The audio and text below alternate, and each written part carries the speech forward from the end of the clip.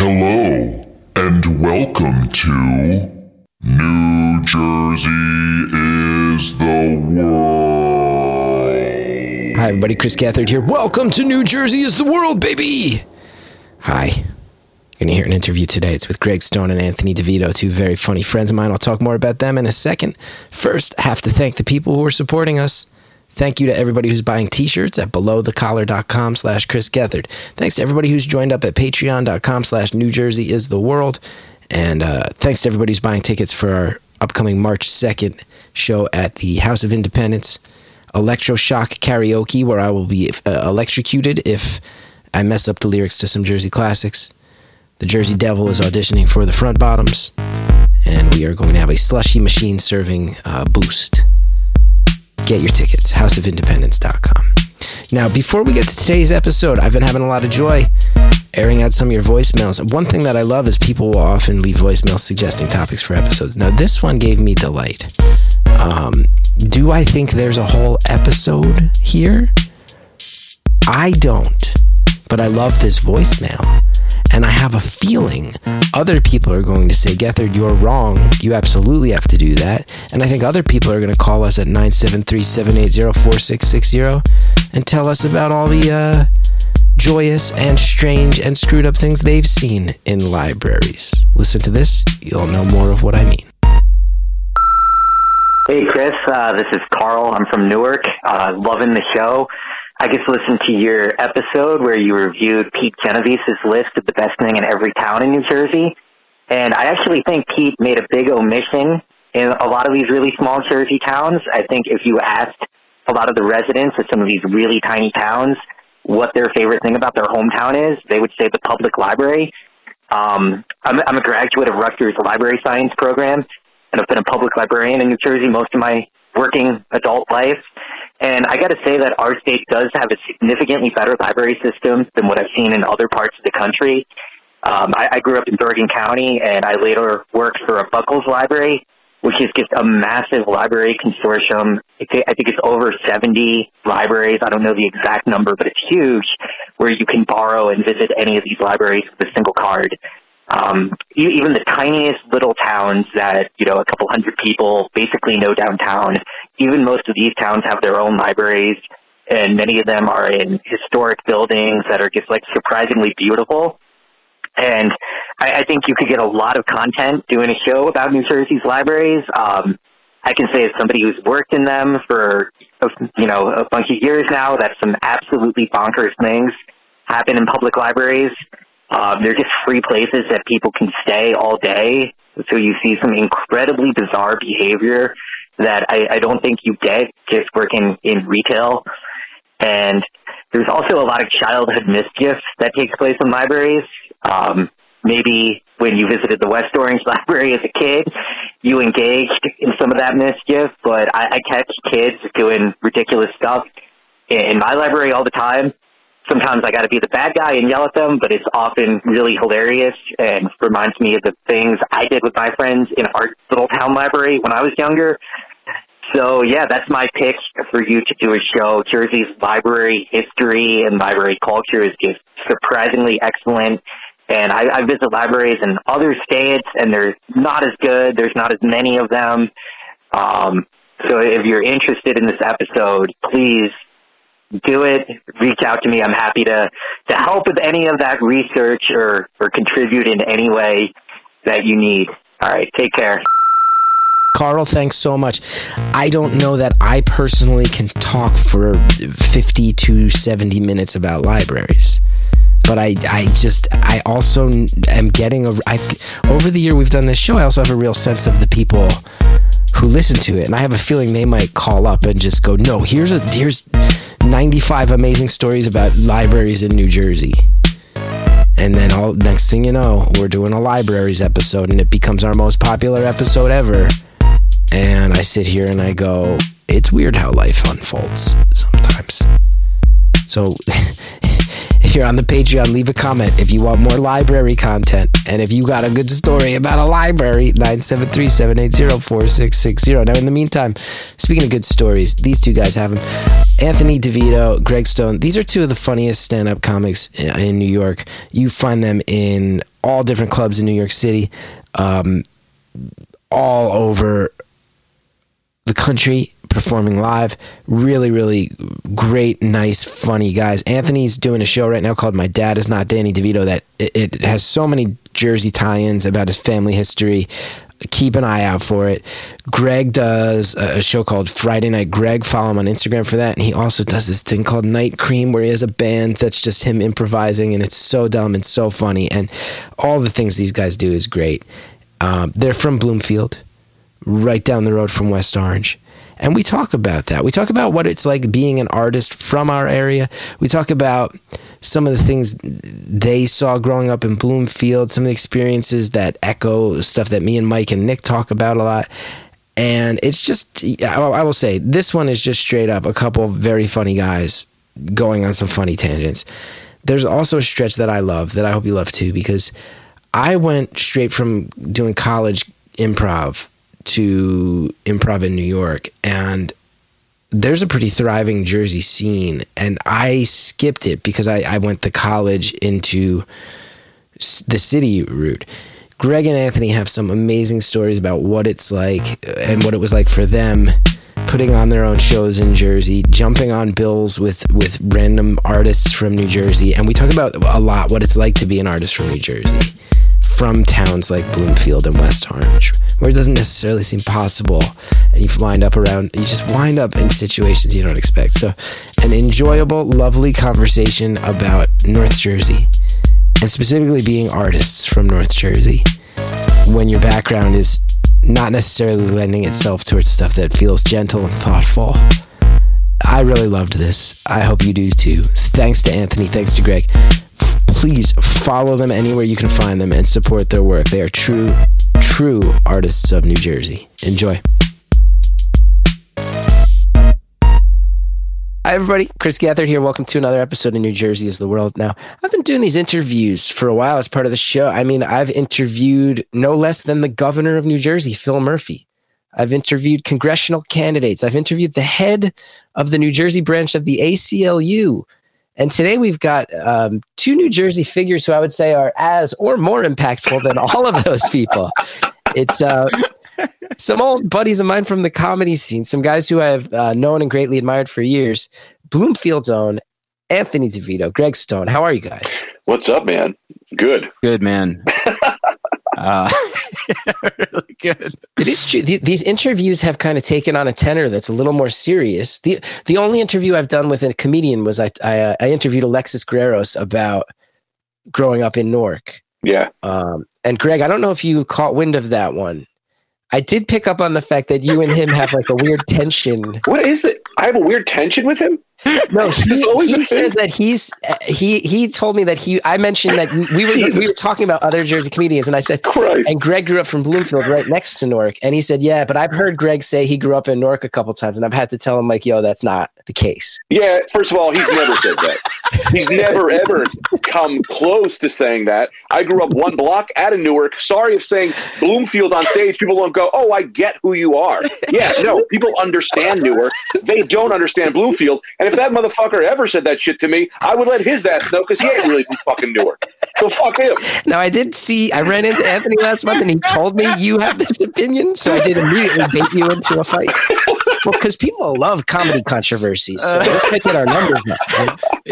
Yeah, man. I don't think there's been a comedy controversy that would be so localized as a Newark feud between Alexis Guerreros and Greg Stone. Oh, believe me, for the people who love this podcast, this is. I mean, we just did a food review episode that's about a drink called Boost that's only popular along the river towns of Burlington County. So we're going to talk about hyper localized.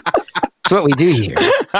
Stone versus DeVito. We got a monthly show at Asbury Park. You guys should come down. We'll have a roast battle. Bloomfield versus North.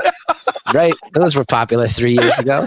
Roast battle. It just needs, people don't understand that in comedy. How does he not understand that? When you're doing a joke, I can't be like, ladies and gentlemen, yeah, I grew up in a weird place. I grew up in Bloomfield, New Jersey. You'd know it more if I said Newark, New Jersey, which is close to East Orange. That ruins the bit. So you just go, yeah, I grew up in Newark because I'm a block away. Right. I'm not mad about it. I'm furious. That's not why I brought you here. Here's why I brought you guys here. So we do a few shows here on the New Jersey is the World thing. We do these interviews. I mentioned the food reviews, but I would say sort of the flagship show is me and a couple of my buddies from West Orange just telling pretty much weird stories about growing up in West Orange because it was a weird place. And I realized I feel like ever since I met you guys, we've had a kinship because you're from Bloomfield.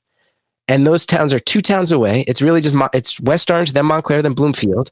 Yeah. They're similar towns in that whichever side of town you're from really defines your experience. There's some tension between the different sides of town. Yeah. To say the least. Let's get into it. And we're also all artists who came from a similar space. So that's the first thing I wanted to talk to you guys about. Because I live back in Jersey again. And I was driving in West Orange the other week. I drove through my old neighborhood and I lived on the side of a hill in West Orange where you could see the New York City skyline. And I feel like Bloomfield's a similar thing where it's like your awareness of New York City. You guys had train stations. We didn't have those.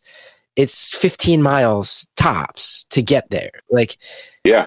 As young guys with artistic inclinations coming up in Essex County, New Jersey, that close to the city, I think a lot of people would say, oh, that must have made it easier because you had access to comedy. Would you say being that close to the city made it easier or harder for you to pursue being artists? I think about this a lot. Dr. Lavender, go first. Well, yeah, I always got an answer, so I always let you go first so I don't talk the whole time.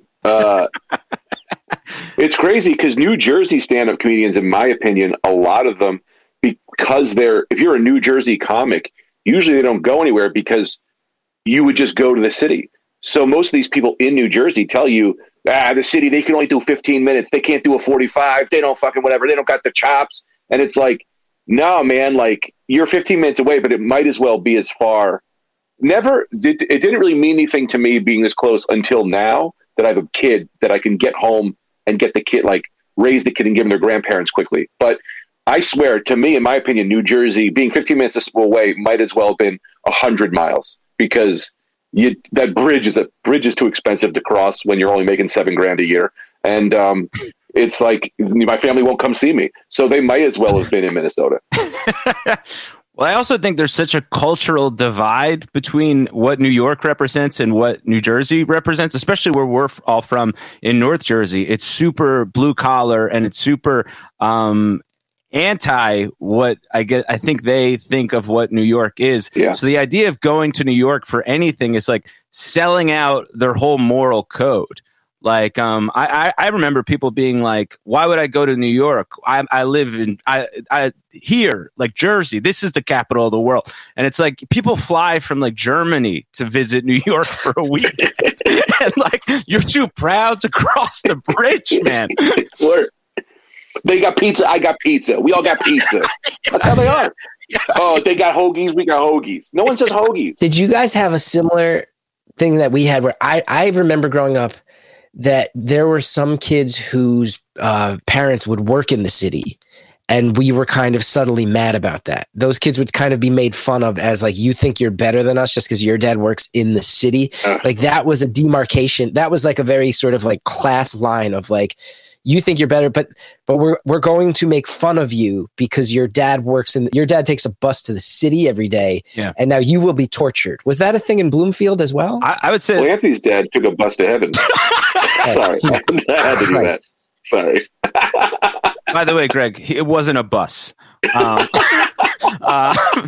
I felt that in my own family because my Aunt Marlene used to work in the city, and my uncle used to she would come home and she'd make her arguments about the world, whatever it was, and he'd be like, she doesn't live in the real world because she's not an iron worker in Bergen County. Like she has no scope of what reality is. It's really wild. Now talk to me.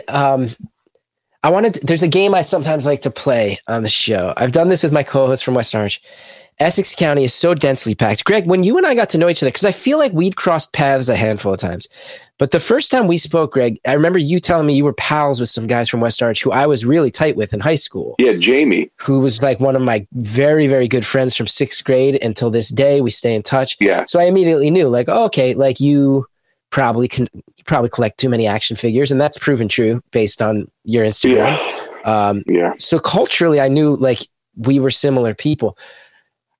there's a thing about Essex County, which is all these towns have opinions on each other, and we're all right on top of each other.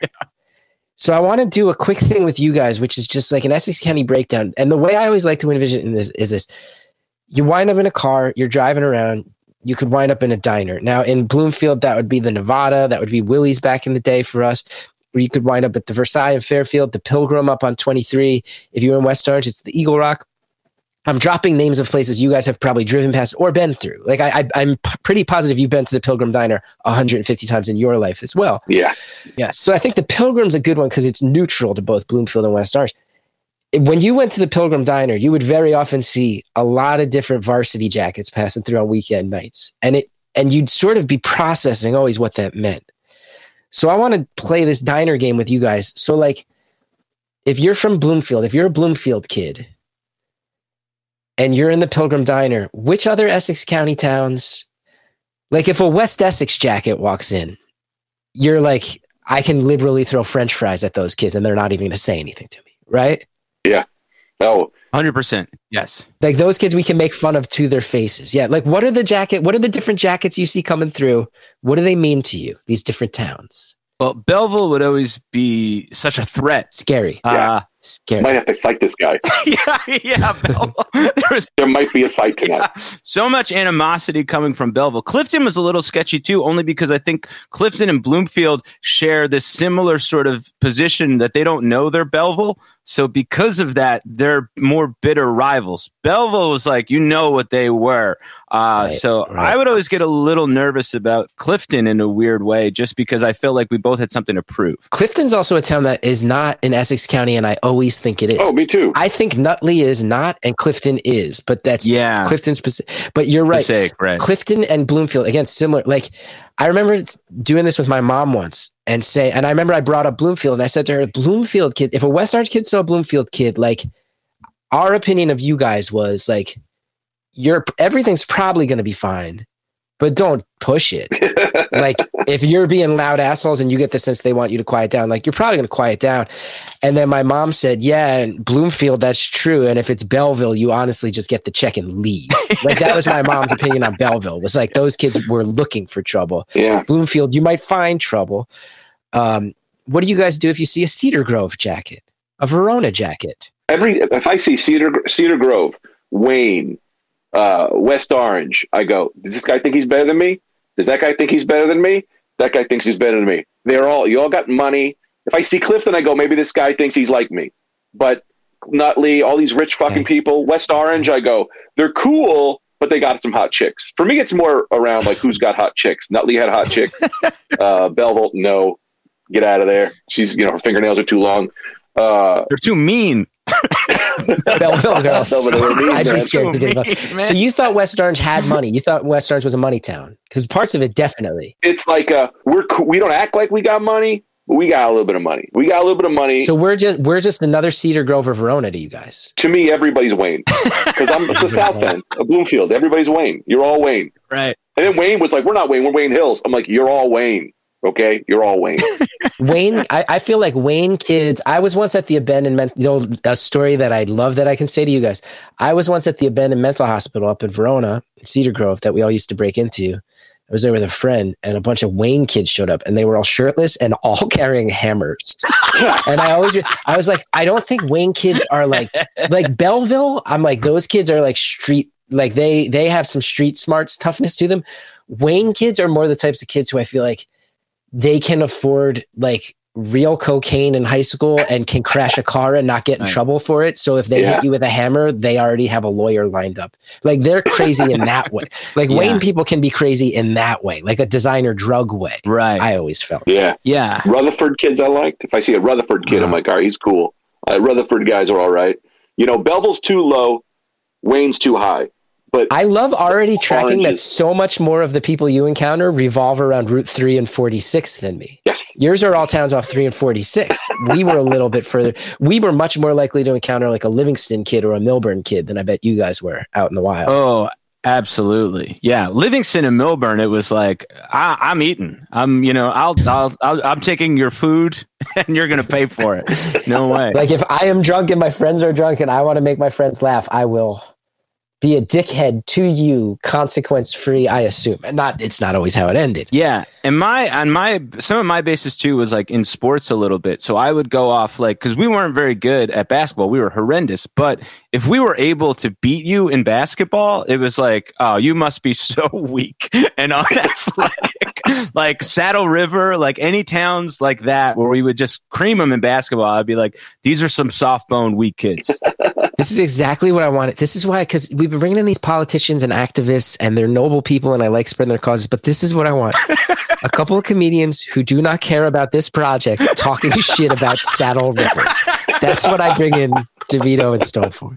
Yeah, I mean, my experience is a little different because for me, the kids I would see more were East Orange kids, Newark kids, Belleville.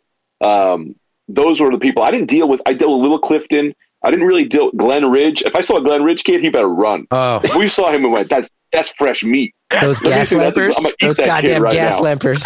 I'm going to hunt. Yeah. Oh, looks like we eat good tonight. And I grab him and start biting pieces out of his back as he's trying to run away. So we can physically describe it. So, Greg, you're growing up in the corner of town, and I know mostly from taking that train line, East Orange, Bloomfield, Newark, they all sort of smashed together right around like Watsessing Avenue, right? Isn't that one of those areas right there? That's a little bit north of me, but Watsessing Ave, that's like, it's there. Where I was at was literally, I lived off like it was a Grove Street, was like East Orange, Newark, and then my house was here. They would walk, steal your bike so they could ride the bike into Newark and steal the car. And then they would steal cars and then they wouldn't chase them out of Newark. So like where I grew up, my block was the highest rated car stolen in like the country, like 7 years in a row. It was an insane amount of point of pride. It was pride. We loved it. We saluted them as they would go get them. Get another one. That's mine. I don't care. Take mine. Now talk to me about it, because you can grow up in Bloomfield where it's like that, where you feel like East Orange, Belleville, Newark, right there. Yeah. Or you can grow up on the side of Bloomfield, which is right up against Montclair and Glen Ridge. And those are two very, very different existences. And West Orange people, I think, identify with that greatly too. Whatever side of town you're on, if you're up the hill, down the hill, if you're on one side of this park or the other, you're just living a different life.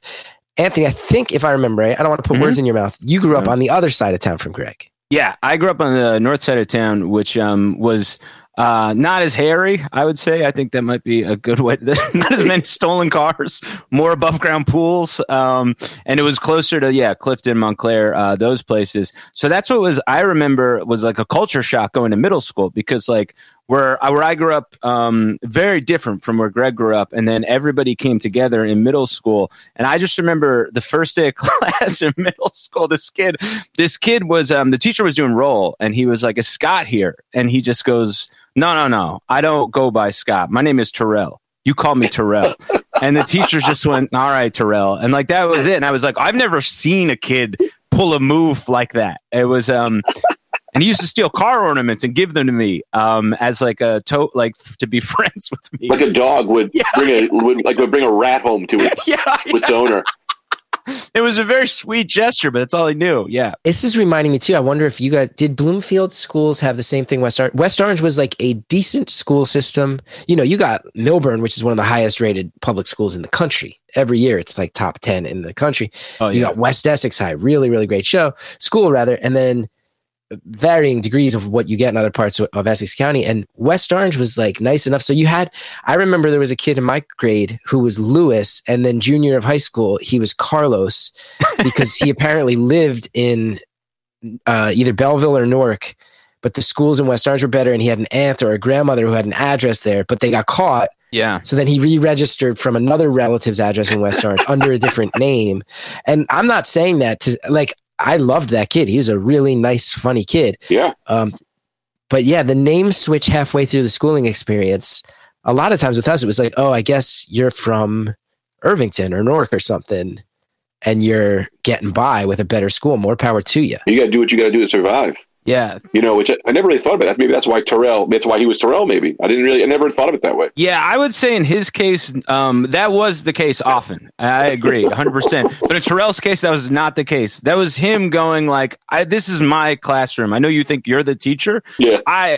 This is my domain. But that would happen in basketball, where kids would go to Bloomfield living somewhere else, and then they would be found out, and literally half the basketball team was wiped away because of that. I just looked up Essex County towns by population.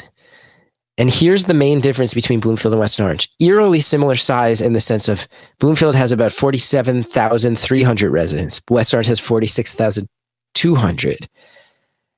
Bloomfield is 5.3 square miles and West Orange is over 12.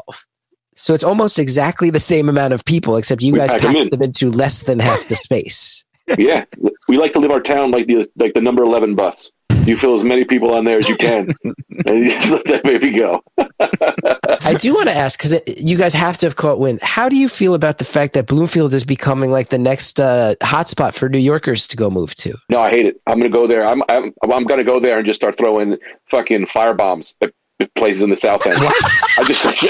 This place I don't want this place getting better. You can't say that into a microphone, Greg. What? Well, I'm not really going to do it. I meant like proverbial firebombs. Let's make it clear. Metaphorical. You're not, if there's any firebombings in coming weeks, it was just so specific. That was the problem. And it sounded so serious. Like, no, I'm going to go. No, firebombs. I was going to say eggs. So eggs isn't funny enough. Go bigger. Firebombs. You can't do that. It's terrifying. You look at it. That's not funny. That's really scary. Yeah. No.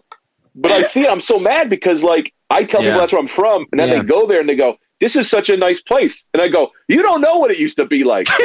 We used to have a club called Dirt. There's a club called Dirt. Club was famous, yeah. And the guy who ran it, his name was Johnny Dirt. Johnny Dirt. I never went, but that guy was like legendary. When I was going to punk shows, everybody always heard about the Dirt Club in Bloomfield and Johnny Dirt. Yeah, that was like down the block from where I grew up. But it was my mom drove by and went, "No matter what happens, you never go there." I don't really know because I was too young for it. Really, I think. I mean, maybe. Yeah, it was closed before my time, and I think I'm older than you. Yeah, but I remember driving by and being like, "Dirt." I'm 12 and I know don't go to a place called Dirt. When we moved back to Jersey, my wife is not from Jersey. And when we first went to look, she goes, "Well, I've got a lot of friends who have moved to Montclair and Maplewood because it's where all the Brooklyn people go." She goes, "Let's look there." And I was like, "You don't want to deal with the taxes." And like Maplewood, it's the taxes. Montclair, let's be honest.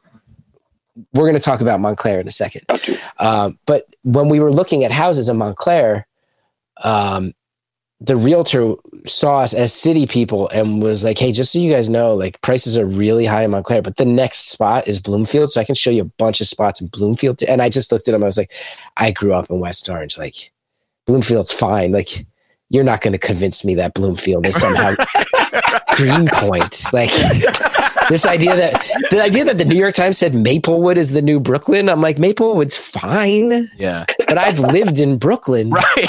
And I lived in West Orange. I've been to Maplewood 100 times. It's fine. It's not Brooklyn. Bloomfield's not going to be Brooklyn. Yeah, no, that's an impossible sell to be like Clifton, just like Gowanus, just as cool. I think Clifton's another one they're trying. They're starting to see it with spillover into West Orange too, into some of the areas that are not the nicest, but they're close to train lines. It's like, oh my God, man, these towns are really changing. These towns are really changing. We had a light rail they built like almost like a block from my house that would take you to Newark, that would take you to the path, that would take you to the city. But what's so funny is it like, oh, it's so great. It's like, is it? Because if you do it, it takes you 2 hours to get to the city. It is 15 miles away. Take an Uber. Like the light rail was a 45-minute ride just to get to Newark. Right. And you were like, I'll just walk. We also I interviewed a guy, he's a rapper and a housing activist named Daniel Joseph, and he grew up in the Ironbound. And I asked him, I said, because my whole thing in talking to people from Newark is if I'm being totally honest, I'm like, I was trained to fear Newark and did not spend much time there growing up. And have been talking to people under the premise of like, yeah, it's very weird to me that I'm Jersey obsessed. And I grew up a 10-minute drive from the border in Newark and barely ever stepped foot there. Like, and I asked him, like, where should I go? What should I do if I want to go spend money in Newark? What are the things? He was breaking it down. He goes, I would just say like Newark's safer than people claim and it's safer than it used to be, but don't take the light rail after like 10 o'clock. He was like, don't fuck around with that light rail after a certain point. People, they would never check your ticket. People would just go on a light rail and just hang out, be drinking on a light rail because there's no one checking tickets. It's just a moving bar and for meth heads and drunks. Yeah, I have a very specific memory of being on the light rail with your brother. Yeah, and trying to buy a ticket, and Joe looked at me. Your brother looked at me as like, "What? Like, don't ever do that in my presence." Nothing. There's no. This is a lawless piece of transportation. You'll be just fine. If they see you buy a ticket, they know you're fresh meat. Right? They know you don't belong there. Yeah, I look like a Glen Ridge kid. You're like, this man's buying a ticket. Yeah. Grab his wallet. Grab his shoes. And that's the driver. Yeah. Driver has your glasses on like, ooh, I needed to be able to see now. Steal your glasses. We're making a couple stops. I don't know if this is like ethnically okay. Oh boy. But like whenever I talk about Then don't. No, it's okay. It's so fine. I mean, I think it's fine. It is what I am. I am what I am. Whenever I talk about home, my voice refers back to how I used to talk when I grew up, which now people might say is like whatever, but it's not. That's how we were. That's how we talked when we grew up. Like when I go, yeah, they're gonna get you. Like that's how we talked until I moved to Astoria, Queens, and became like an adult. You know what I mean? So it's like it's weird that when we talk about these things, I go back into that personality. Does that make sense? 100% get it. I had a real Jersey accent. And I mean, I went to West Orange High, then I went to Rutgers. And when I started going to the city to do comedy, I get to UCB and people were like ruthlessly making fun of how I spoke. And I legitimately had no idea. Like I had like a Sopranos-esque, horrible, terrible coffee. Like I grew up like that accent and had no idea. I just only spent time in Jersey for the first 24 years of my life. And then when I got to the city, they'd be like, what are you talking? I'd be like, yeah, like various things, this and that. And they'd be like, various? And I still don't know how to say sore.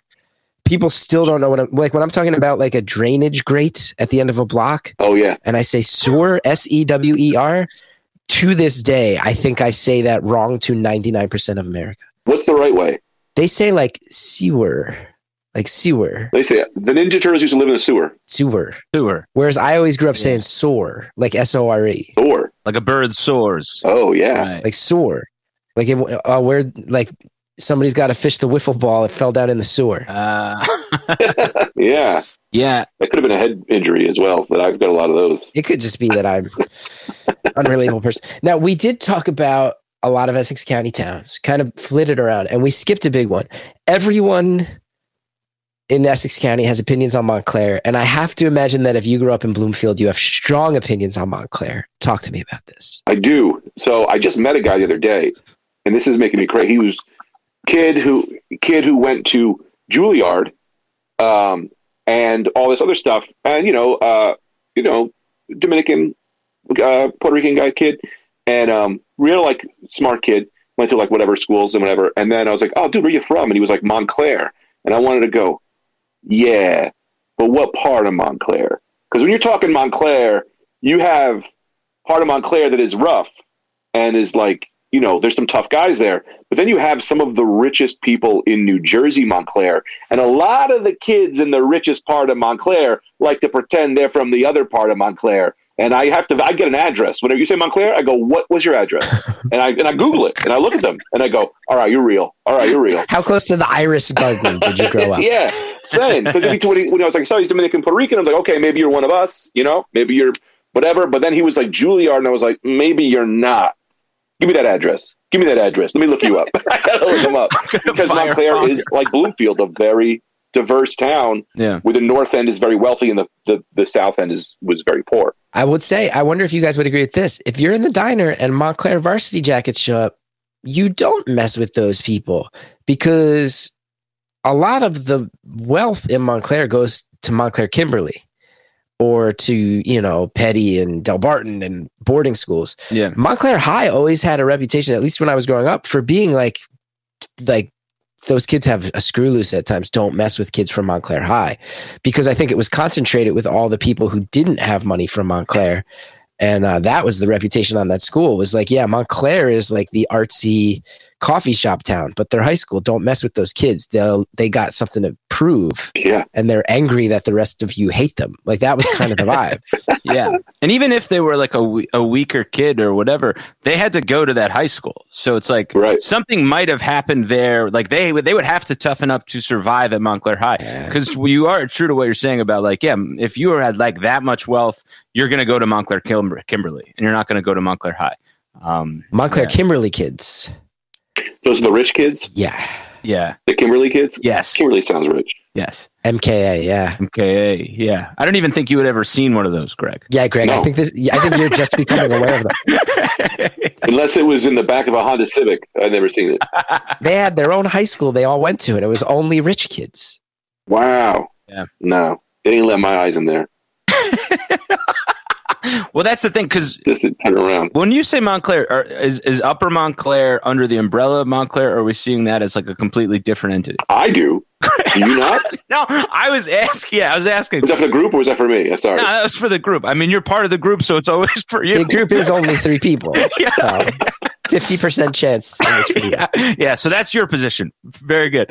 Gether, what do you think about that? I think it's one of the weirdest towns. It's got to be one of the weirdest towns in the country because everyone in Essex County, like, I don't know about you guys, like we used to walk from my area, West Orange, which was like the Irish Catholic neighborhood, like a perfectly fine neighborhood with houses that were all right next to each other, working class, blue collar. And you'd walk to Bloomfield Ave and you'd literally walk past Yogi Berra's house. You'd walk past Whitney Houston's house. We all heard rumors, oh, that's Whitney Houston's house. You'd walk past the Montclair Art Museum. Then you get to Bloomfield Ave, and then all of a sudden you're like, and now I can go buy like punk rock records. And if I have a job interview in high school where I've smoked weed too recently, I can go buy the goo to drink it because there's some like weird anarchist head shop in Montclair that I can go like get that stuff that turns your pee neon green, but they won't be able to detect any drugs in your pee. And yeah, you could also go get like a Michelin star restaurant from a place that I would never know how to dress to go there. Like, I'd be scared to touch the silverware in the wrong order. But you could also go to the Montclair Book Center and get like copies of the fucking anarchist cookbook. So it's like simultaneously, I'm like, oh my God, that town's like, what a boon it was to my existence as a kid. Like it offered so much entryway into real culture in a way where I'm like, thank God Montclair was there. But it did always feel like we were less than Montclair as well. It was the coolest area, man. It really did. They had that's where I used to go see all the punk shows. That was where, like, you know, we used to go to Cafe Eclectic to get, I watched my first improv there. I saw, what was that? What were they called? Sex Positions or something? There was like a improv group. Possible Side Effects. I used to perform with them at Cafe Eclectic. Really? Yeah, I used to sit in with them. I've seen you. Why did you think? I mean, Sex Positions and Possible Side Effects are very different names. Can you imagine if there was an improv group called Sex Positions? I would argue. Start it. Sex Positions definitely is not an improv group. Positions. How did that come in there? Yeah, you're 100%. It definitely wasn't Sex Positions. It's Greg's latest jazz record.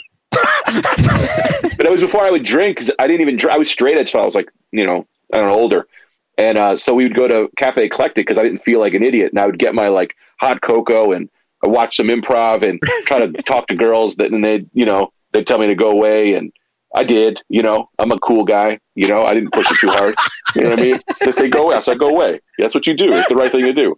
This is I don't know why this is the part of the story I'm honing in on.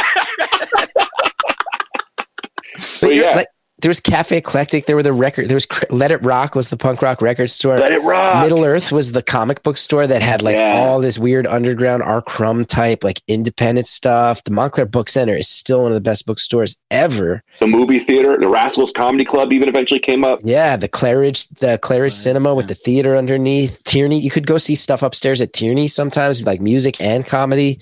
Yeah. It had it all, but it always felt a little bit like, I always felt like when we would go there, we would kind of like walk there with our heads down and buy what we were going to buy and then get out. Yeah. Because we felt a little bit like we did not belong and that people knew that. Right. Well, I think it's because they had that section of a town. You know what I mean? Like, even like the ceiling for Bloomfield is only so much, but Montclair having that, it's like, well, you automatically become more uppity because even if that's like not the majority of your town, this exists in your town. Like, that was the first time I ever heard of a Thai restaurant was Montclair. Like, I didn't. Me too. Wow. The same. My wife is Thai. I never heard of Thai people or Thai food until Montclair.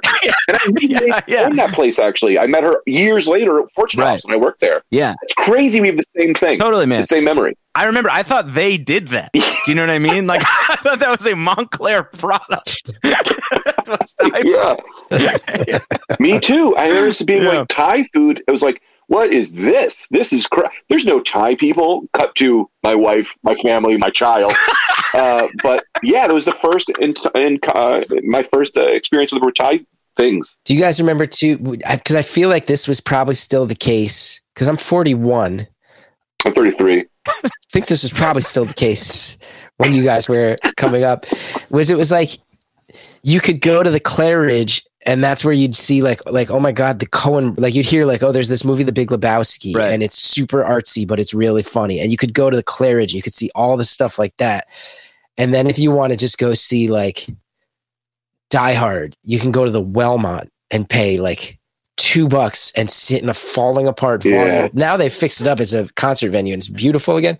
But there was some joy in being like, oh, there's 11 people in a 300-seat auditorium in the most cracked out theater I've ever seen.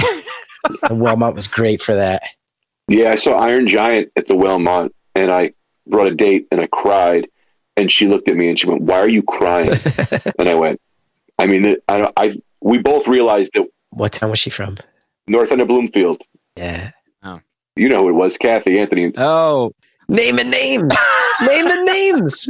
It's fine. Yeah, man. She just yelled at you it's not fine. Isn't that not? She yelled at you for crying in a movie theater. I don't think that's like so. Yeah, when she was in high school, maybe. Yeah, I don't think that's gonna. So we let these people slide. But it's wild that it actually brings something up to me too. Like, because Greg, you're a dad now as well.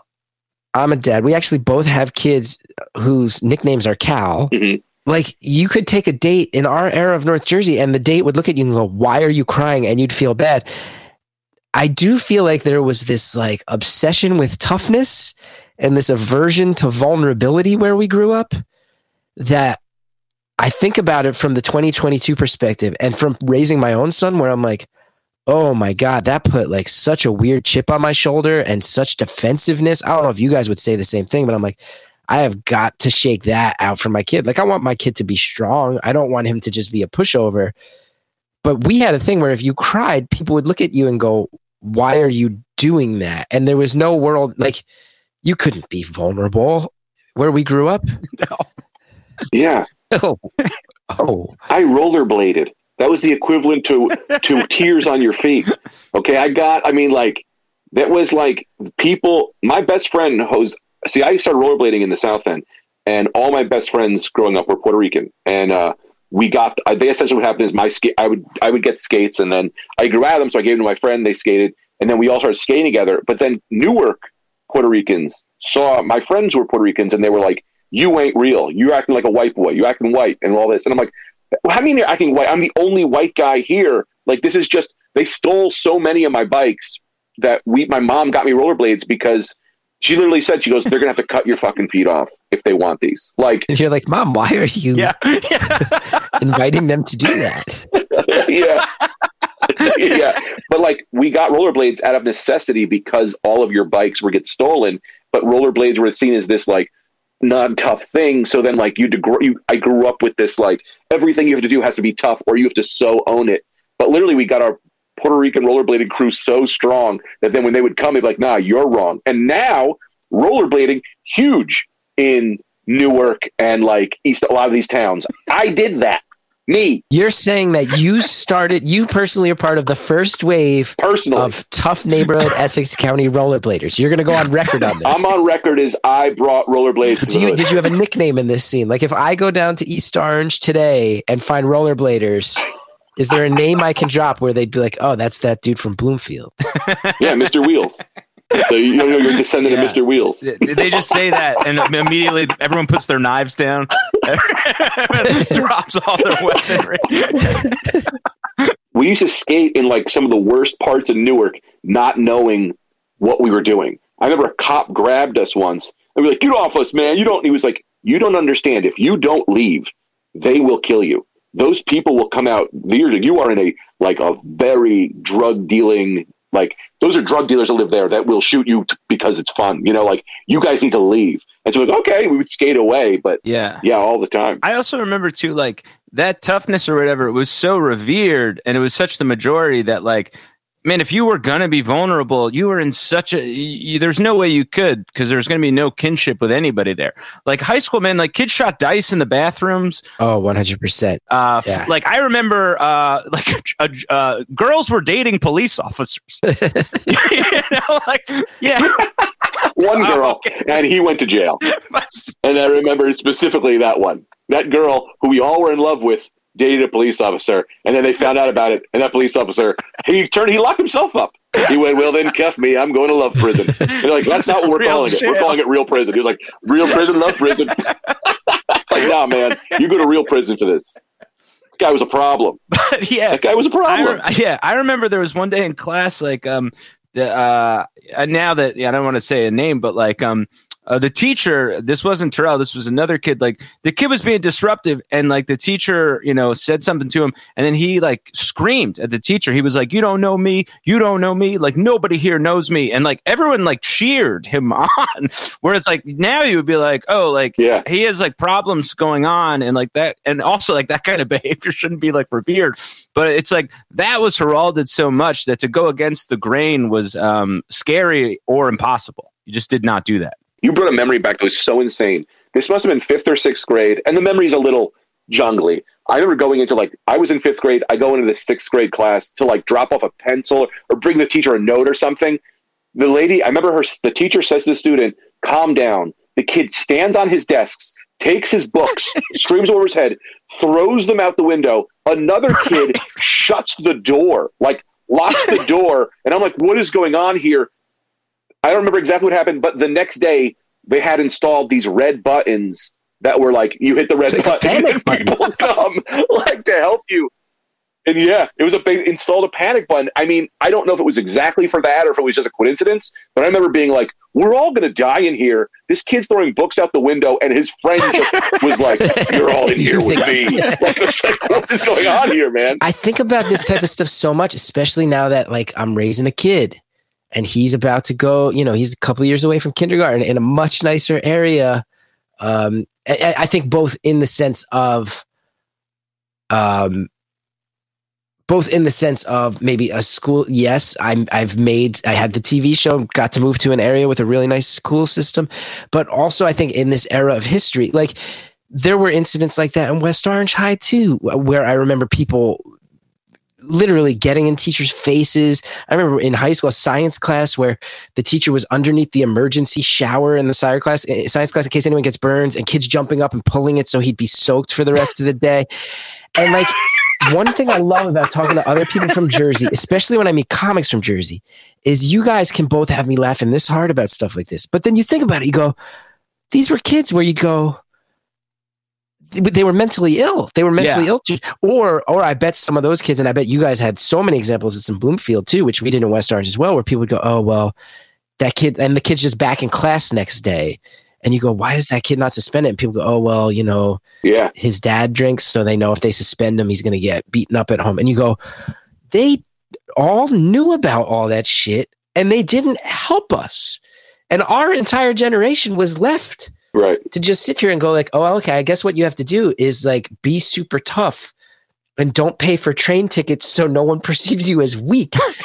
Because the institutional side of it, you look and it's we can laugh hard about it. And I'm glad we do, because it really has a dark side when you think about what was actually happening there. Dude, to what you're saying, right? I never thought about this, but from freshman to senior year, we had 2 teachers who were pedophiles. We had 1 cop who fucked a student. That's only in 4 years of the Anthony from my freshman to senior year. You know what I mean? Yeah. That's too much. And that's only the ones who got caught. That's the ones who got caught. Right. We had 2 teachers that went to jail, 1 cop that I know of. One was accused, but it was because, I don't know if it came out, but I remember like he failed some kid's girlfriend, and he failed some boy, and then his girlfriend said the teacher tried to kiss him. And I don't know what that means or what that is, but then he was out for a while, to all that. But I'm saying that's at least 4 accusations in 4 years. And we got through it and we laugh. We have to, what else are we going to do except sit here and laugh in 2022 and pray that things have changed as we now have young kids? We're sending our kids to a prison. It is not the highest level of prison, but public schools is prison light to they're the exact same. They're treated the exact same. You look at a kid the wrong way in the lunchroom, someone throws a freaking hamburger at your head. They don't kill you, but it's the same. We had a wing of West Orange High called Horizons. That was for the behavioral kids. And it was show up whenever you want. If you guys have jobs, you can leave and go work shifts. It's a kind of a come and go wing of school. And the rumor was that they padlocked it shut from the outside. So if there was a fire, those kids were not going to be able to they kept them locked away from the rest of us. I don't know. Bloomfield have anything akin to that? I remember in the lunchroom, kids coming, kids that did work, school, whatever that combination was. That was me, school to work program. School to work program. That was one of them. I was in that. Yeah, I remember them. It was.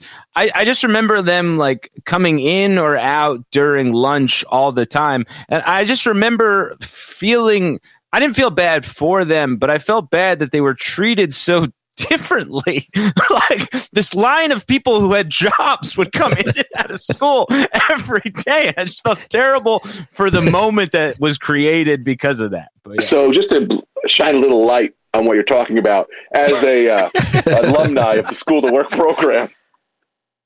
So just to give you just a basis, right. I had learning disabilities growing up, riddled with learning disabilities, and they didn't know how to handle them. So instead of putting me in getting extra help or whatever, they just put me into a class with, I'm just going to be honest, a kid with Down syndrome, a 35-year-old man. I don't know why he was still in school, but he was 30 or something like that. I don't know why this guy was here. A kid who punched a teacher, and then some randoms, you know what I mean? Some random kids like me who were why are we here? We just, it's I just need glasses. They just shove us together. And so at some point, my teacher, I'm getting my life together in high school. I'm trying to get my act together in high school. And I was a really good kid. But I'm okay, I want to go to college. The teacher says, well, you missed a class in college, but we are starting this new program called School to Work, where you'll do one day at a work site. And she was this will look so good that the colleges won't care that you missed some credit. So just to know what this was is one day a week, I was student teaching in a grammar school, which was I had no right being in there at all. And then all our other classes, because we were missing a day, they added 15 minutes to each class. So now we didn't even get to change classes with the rest of the kids. So the bell would ring early for us, and then we would be screaming through the halls as other kids are trying to learn like maniacs. You remember that, Anthony? They would just they let us out early. Yeah. It was and then I finally go, I remember sitting down with William Patterson University on site, and I go, well, look, I did this School to Work program, shows them a hard work here. And they go, I don't know how to say this, but this is as if you didn't go to school for 1 year. None of these classes mean anything. You need it, not remedial. You have to go back to grammar school if you want to go to college. It totally fucked me over as in trying to go to college. And then I ended up having to go to the University of Bergen Community or Bergen Community College for a little while. And then transferred out of there to William Patterson for a semester where I failed miserably because I wasn't trained. It's one of the things that does bum me out. I have so much love for Jersey, so much love for the people, but I do feel man, there's so many towns that had a program in place that was, here's where all the people we give up go. And it does bum me out. Now, I have to ask about the following, because you guys have both separately and together made me laugh so hard when we talk about one topic, because we have one stark difference in our path because we came from very similar towns close to each other.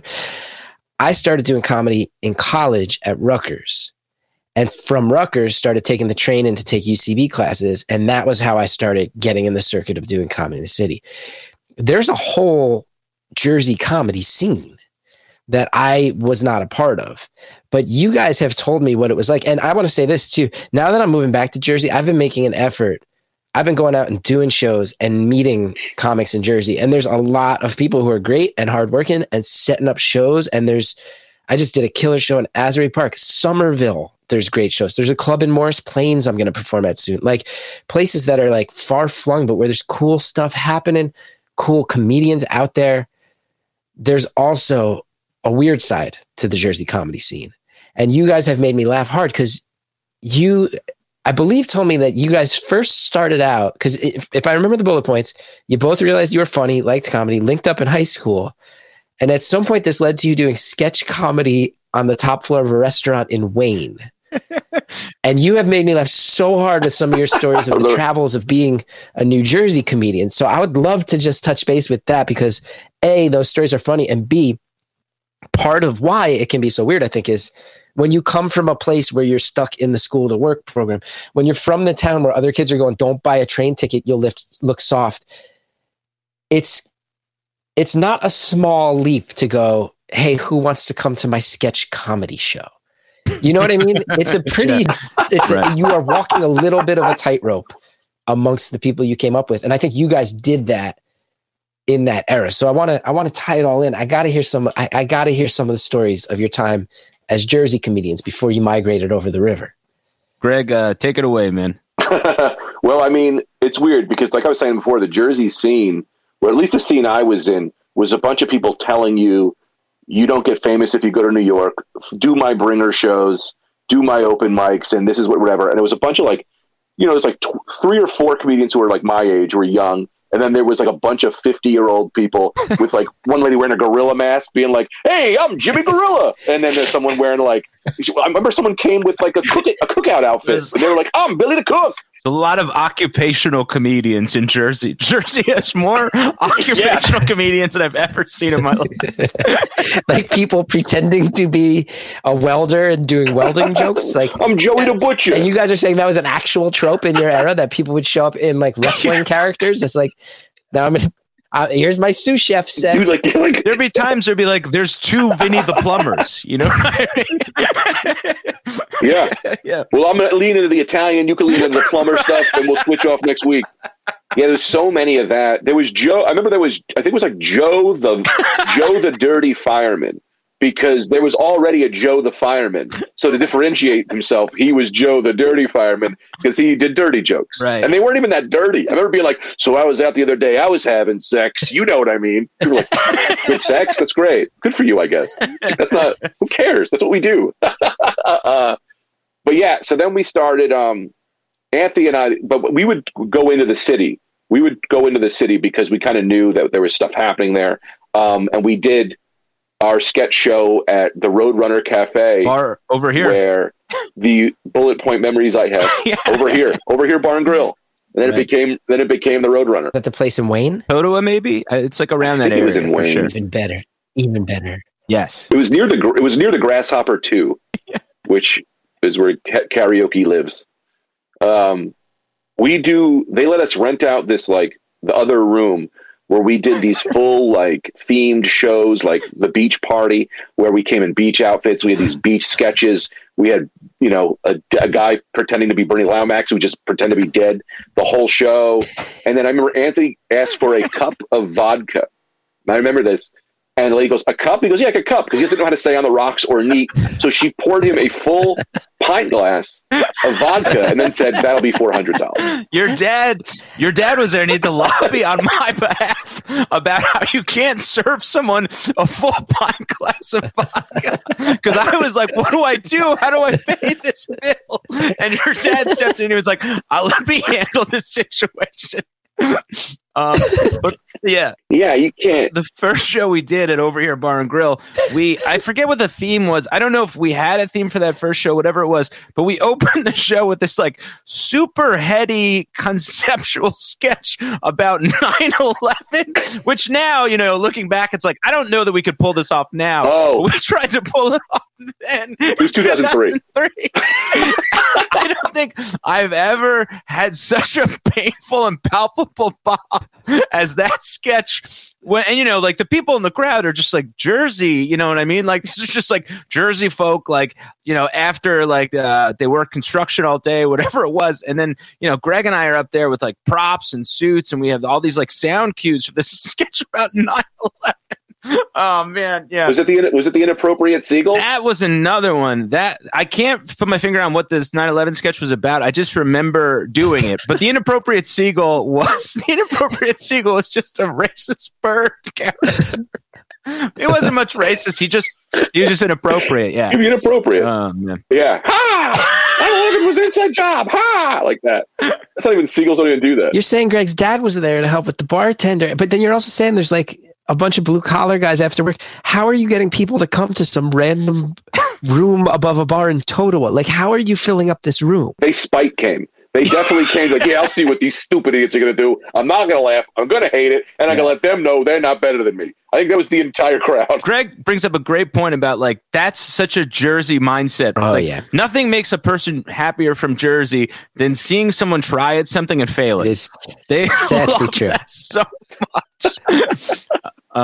So it was that I think Greg's dad performed on the show. So some people were there to see him because Greg's dad had a pretty big local following of people that would come see Joe. Oh, that's right. You've told me that. Yeah. I forgot that your dad did comedy. Yeah.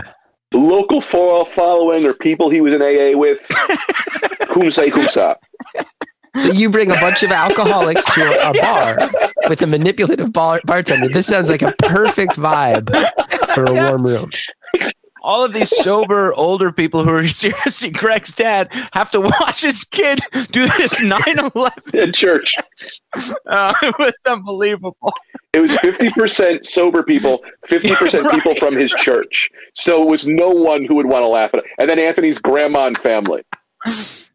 Yeah. And like Tita, my wife now, was like the first or second time she ever saw me was like at this thing, and she was in the back. I remember getting off covered in sweat after we're like insane. And I was like, what do you think now? And she was like, I'm in.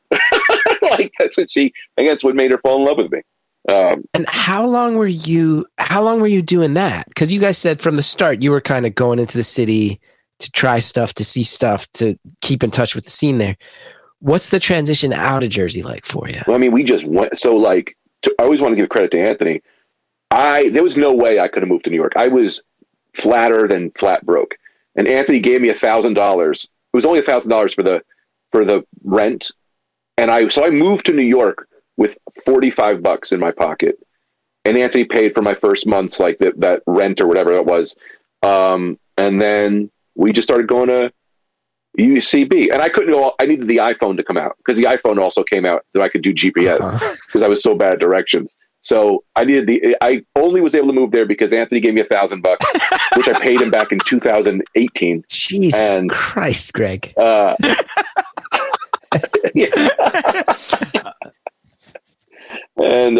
but to Anthony's credit, he always said the same thing. You're like, you pay me back when this is not a thing that will bother you financially. And then when I got the writing job on the break, I was like, oh, I could do it. And I just paid you back, and then I forgot where I was going, but yeah. So, I let that sit for a while. Yeah, I kept trying to pay you back, but then I'd have to take money out again. He'd give me like 800, and then he'd be like, "I'm going to need that 800 right back because there is a bill I forgot about." But Greg started before me at Rascals, like doing like sort of the bringer circuit in Jersey, like being around like all those occupational comedians we would talk about. And then I was going there because I was a big comedy nerd, and so I would go to the shows and like I would write tags and like we would talk about comedy, and we were both kind of obsessed with it. And then I moved away, like I traveled for a little bit, and then when I came back to Jersey, we both kind of decided to get serious about actually doing comedy and made the move and went to New York and started taking UCB classes, and then ran a show at the Creek and the Cave for years, and kind of went less the improv route, which we started in, and more the stand-up route. But yeah, Greg and I took all our UCB classes together. That made them furious because we signed up under fake names, and they Ted Turano and Carl Lewis. Why did you? They called. They were so mad. They were so mad. We got drunk. we thought we thought they were in the bits. We were like, we thought they were in the bits. It's like, we want to do this whole class as Ted Turano and Carl Lewis. And I was like, we don't have you as taking 101. And I was like, well, Greg Coraluzzo took 101. They were like, well, then you need to be Greg Coraluzzo. And I was like, you need to learn how to have a fucking sense of humor. All right? Ted Turano's screwing up the whole year, infrastructure of whatever they had to create on the business end. And we were so indignant. We were just so like, I get it. Wow, you're a comedy play. Like, we were so mad. Yeah, no, it was, but I loved the improv there. And I mean, I did stand up first. And then we took UCB together. And I kind of wish I had like stuck with that a little more, because I really could have, because of stand up had burned me a little bit with like how you're supposed to act. I didn't know how to really jump fully into the improv scene so much. I would do improv and I would like, dude, I would not sound whatever, but I'm really good at it. But I didn't know this is, you talk to these people and you do this stuff and you get a team that's like you believe in and work really hard.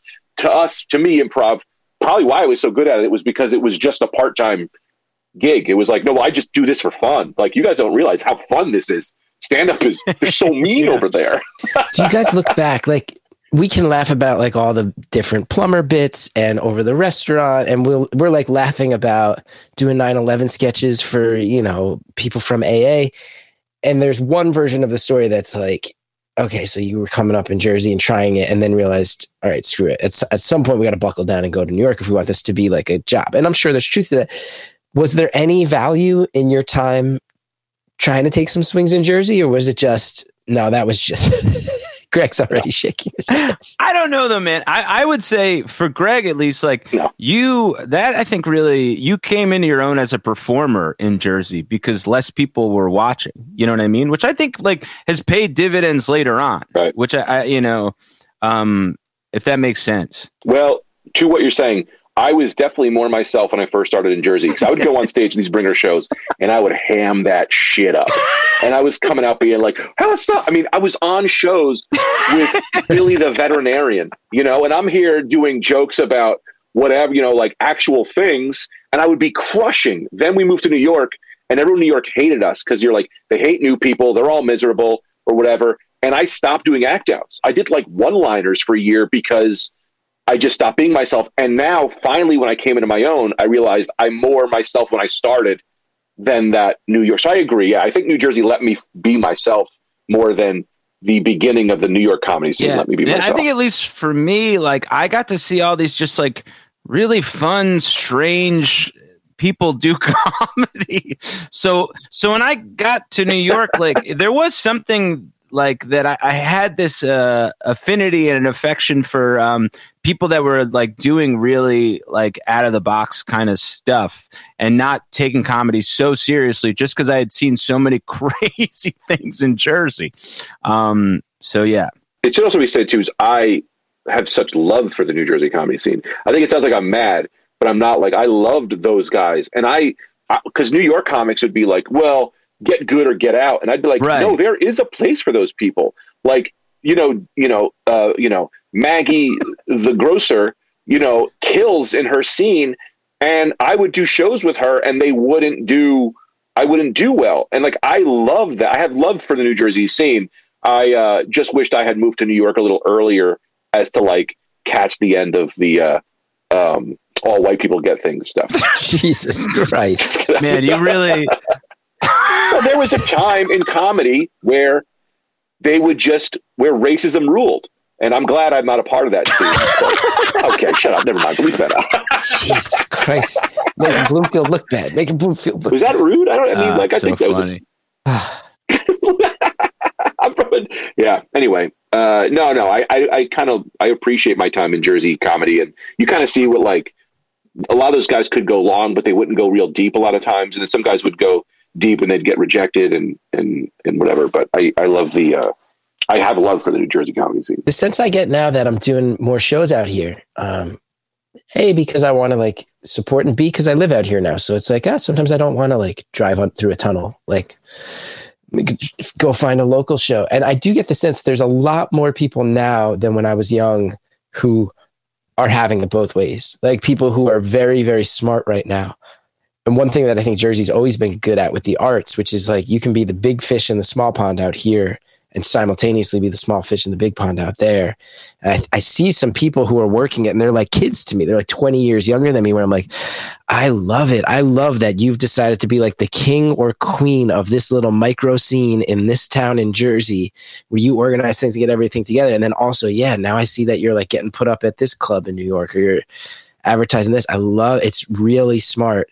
And when you meet the, some of the cautionary tales of Jersey artists is like the self-defeating people who are like, come up with 101 reasons to never actually try. Right. But then the hustler side of it, I'm like, oh, when you see a good Jersey hustler who's burning the candle at both ends, making it work in all directions, I'm like, oh, I'm so glad there's so many out there. Because I was the biggest fish in the Rutgers University comedy scene in my era, and then struggling to survive on the other nights of the week up at UCB. And I'm glad that lineage is still strong too. It's cool, man. Yeah, I'm spending a lot more time in Jersey now because of the grandparents. And I feel as though, because it's been a long time since we've been in Jersey. I'm sure the scene is different because of the internet and all this stuff. Like you don't have to necessarily go to New York. I'd love to like see the Jersey scene more and help build it and kind of get these guys to be really good. And now I'm in Wayne right now. I'm at my the grandparents' house or whatever. And I don't know if there's shows around here. It's like, dude, there's a lot of stuff happening. Out here. I'll fill you in. But guys, this was so fun. I'm glad we finally made it happen. I feel like now I can stop harassing you with stories like this every time I see you in a green room.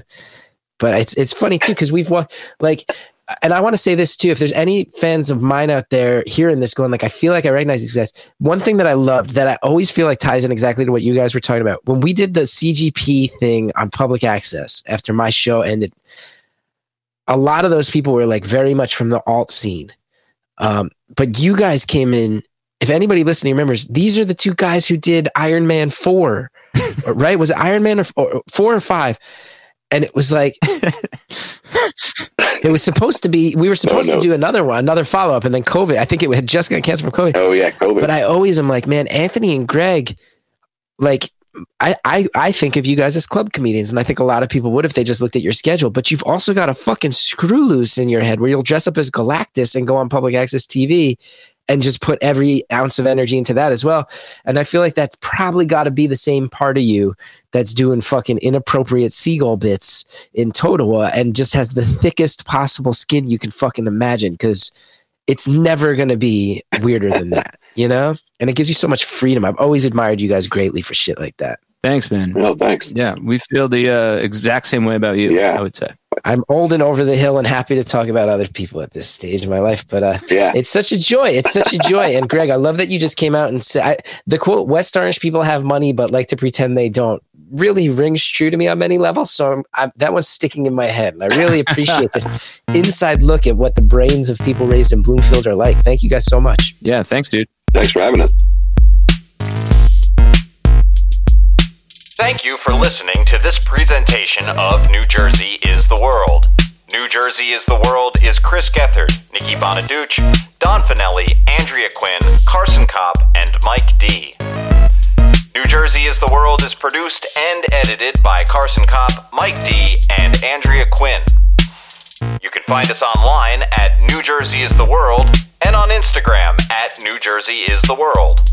Also, please feel free to reach out and leave us a voicemail by contacting the home office of New Jersey is the World at 973-780-4660 in regards to anything show or New Jersey related.